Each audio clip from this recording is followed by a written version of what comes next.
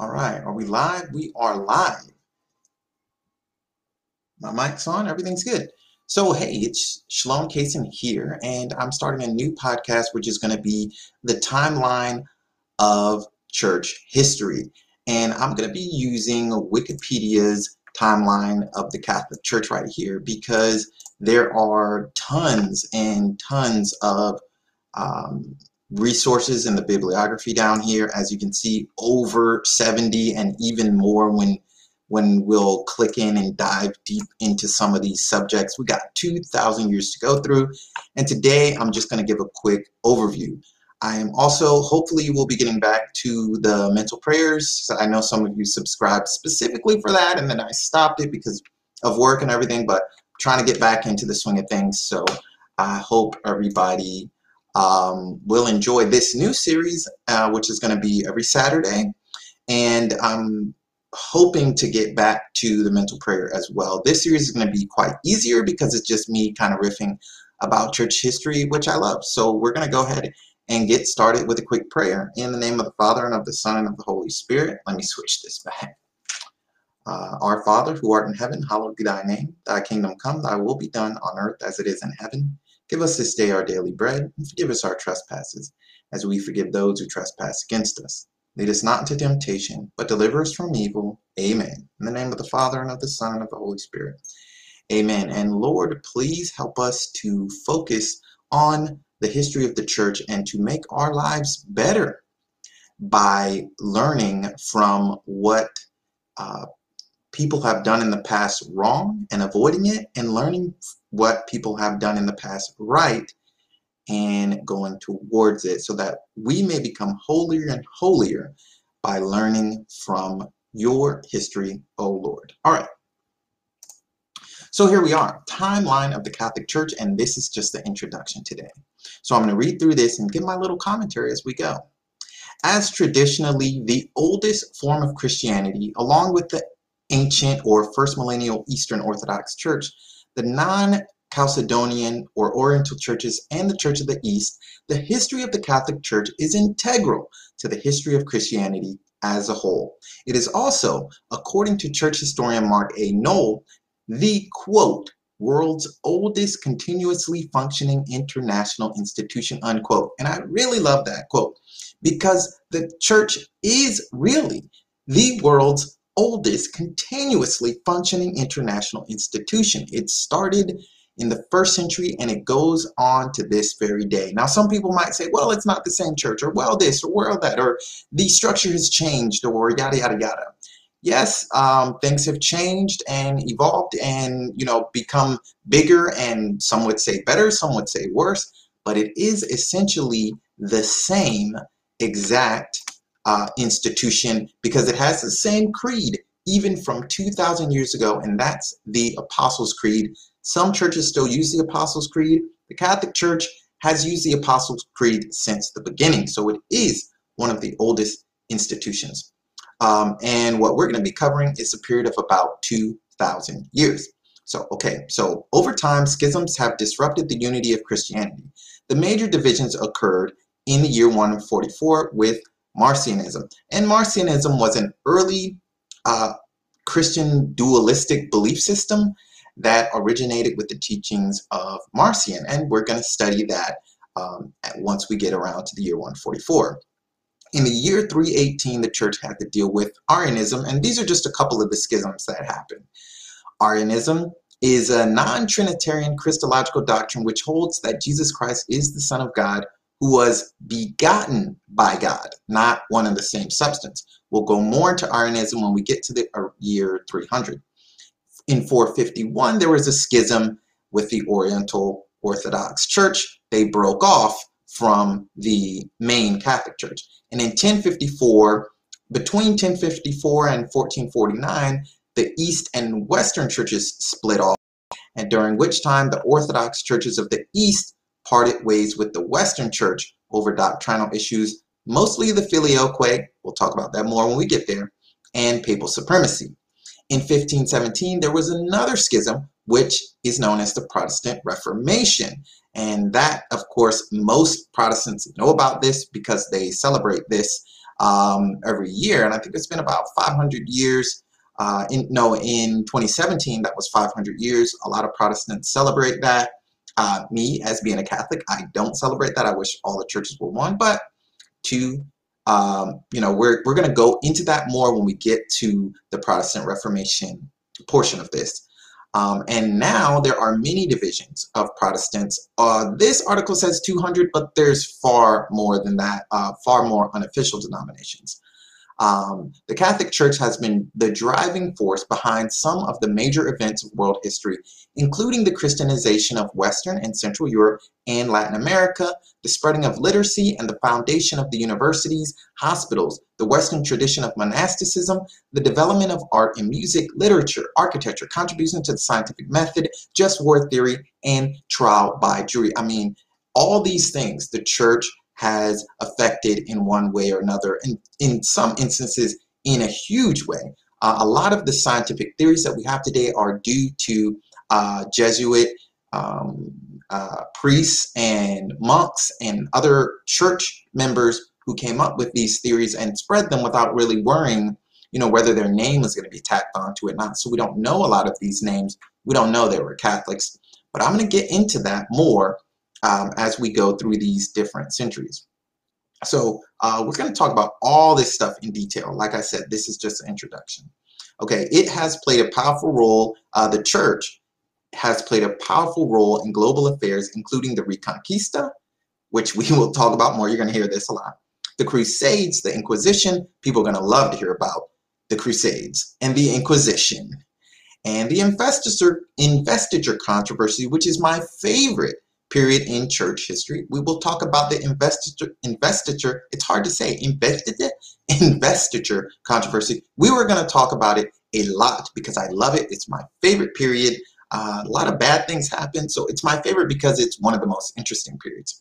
But there was also the establishment of the Holy Roman Empire, the fall of communism in Eastern Europe, and much more. We're going to get into all that and more. But today, we're just going to talk about the ministry of Jesus and the founding of the church.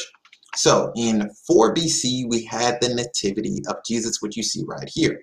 According to the Gospel of Luke, and all of this is Bible stuff, so I don't really need to go into sources, but we will be going much more deeply into sources and, giving you some further reading to do as we move on. So we have the nativity of Jesus. According to the Gospel of Luke, his birth occurred in the town of Bethlehem during the reign of King Herod the Great of Judea and the Roman Emperor Augustus, and he was the son of the Virgin Mary, who conceived him by the power of the Holy Spirit. Christians, that is me and other Catholics as myself, see him as the divine Son of God, the incarnate. The calculations of Dionysius Exiguus, I don't know if I said that right, put the birth of Jesus in the year that in consequence is called 1 BC, but most historians don't believe that was the right time. They think that it was between 6 and 4 BC. So that's, most people know the story that comes from the Bible.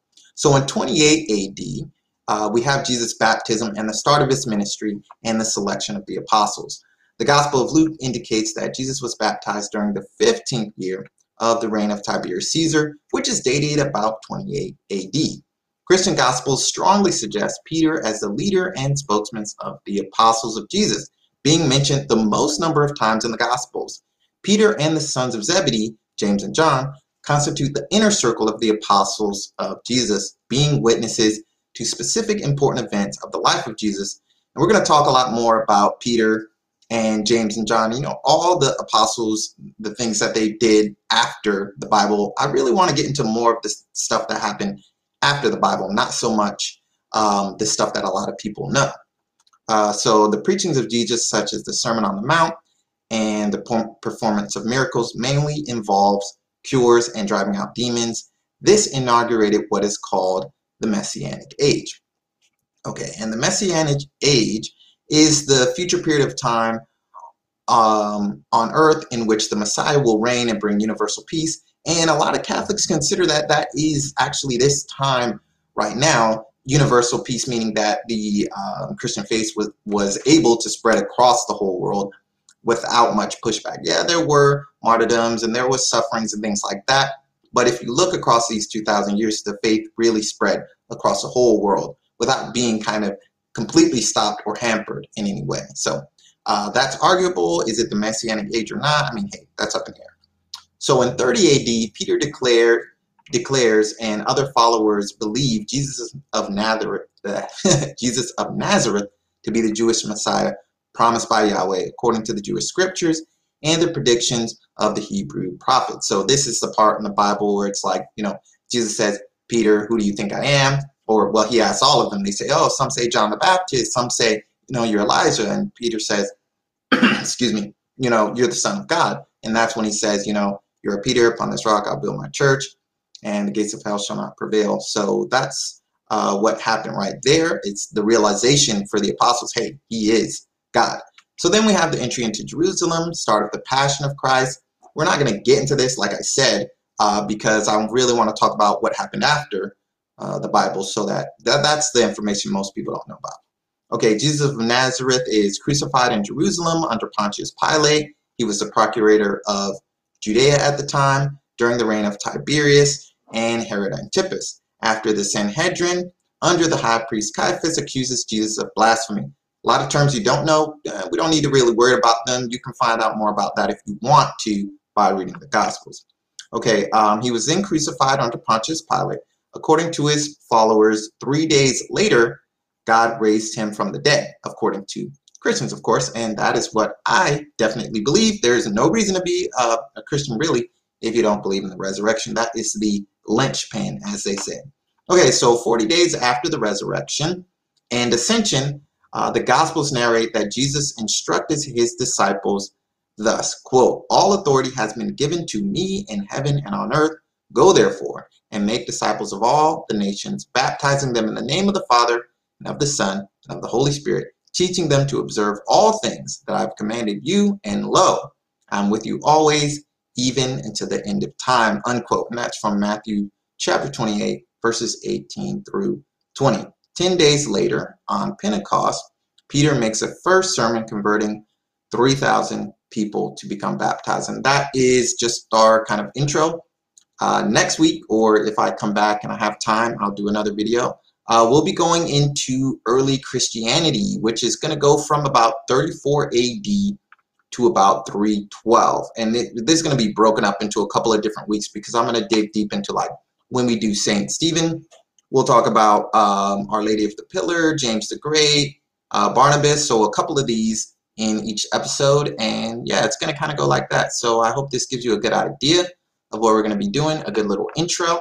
And like I said, subscribe if you want to learn more about church history, because I'm going to be going through all 2,000 years as best as I can and giving my little 2 cents. So the main reason why you want to talk about history more, let me kind of minimize this, is that you want to learn from the bad things that people did, don't do them, and learn from the good things that people did and do more of those. That's the main reason to read into history, because God gave us history as a learning tool. So what you want to do is say, okay, what happened? Why did it happen? And how can I become better based off of that? So if people had slaves in the past, for example, which was when they were treating them horribly, then we look back at that and we don't just say, oh, there's institutional racism. It just goes on forever and ever. We can't stop it. No, you look back and you say, well, people shouldn't have slaves. So if we see people having slaves, we should stop them and try to stop them from doing that. But otherwise, if people are racist, that's their own personal opinion. Of course, they shouldn't do it. But we can learn from people in the past, like, hey, the main idea that we learned from the whole slavery stuff is that, hey, people shouldn't do that. That particularly is bad. Don't buy and sell people. And if people are under your care, don't treat them badly. And as far as racism, we can look back in America, in other countries too, but me specifically, because I'm American, if you're not, and you're listening to this, we have a lot of racism going on after the Civil War until the 1960s. And it's like, one of the things that we can learn from that is not that it just goes on forever and people are still racist now, which of course I don't believe. What we need to learn from that is that we should try our best to treat everyone equally, even if they don't treat us equally. And we should peacefully fight for our rights. And I don't know how you put peacefully and fight together, but you know what I mean. So that's what kind of how you learn from history, and that's what we're going to be doing with this particular course. So that's it for the first episode, and I hope you subscribe and join me for the further episodes. I'm hoping to do at least one a week, but who knows? So we'll just close out with a prayer, and that'll be it. All right, in the name of the Father, Son, and Holy Spirit. Thank you, Lord, for giving us this opportunity to research your history in your creation and to learn how to become holier and holier from it, so that one day we may be able to be saints with you and your angels in heaven. Glory be to the Father, and to the Son, and to the Holy Spirit, as it was in the beginning, is now, and ever shall be, world without end. Amen. All right. Catch everybody next time. Bye-bye.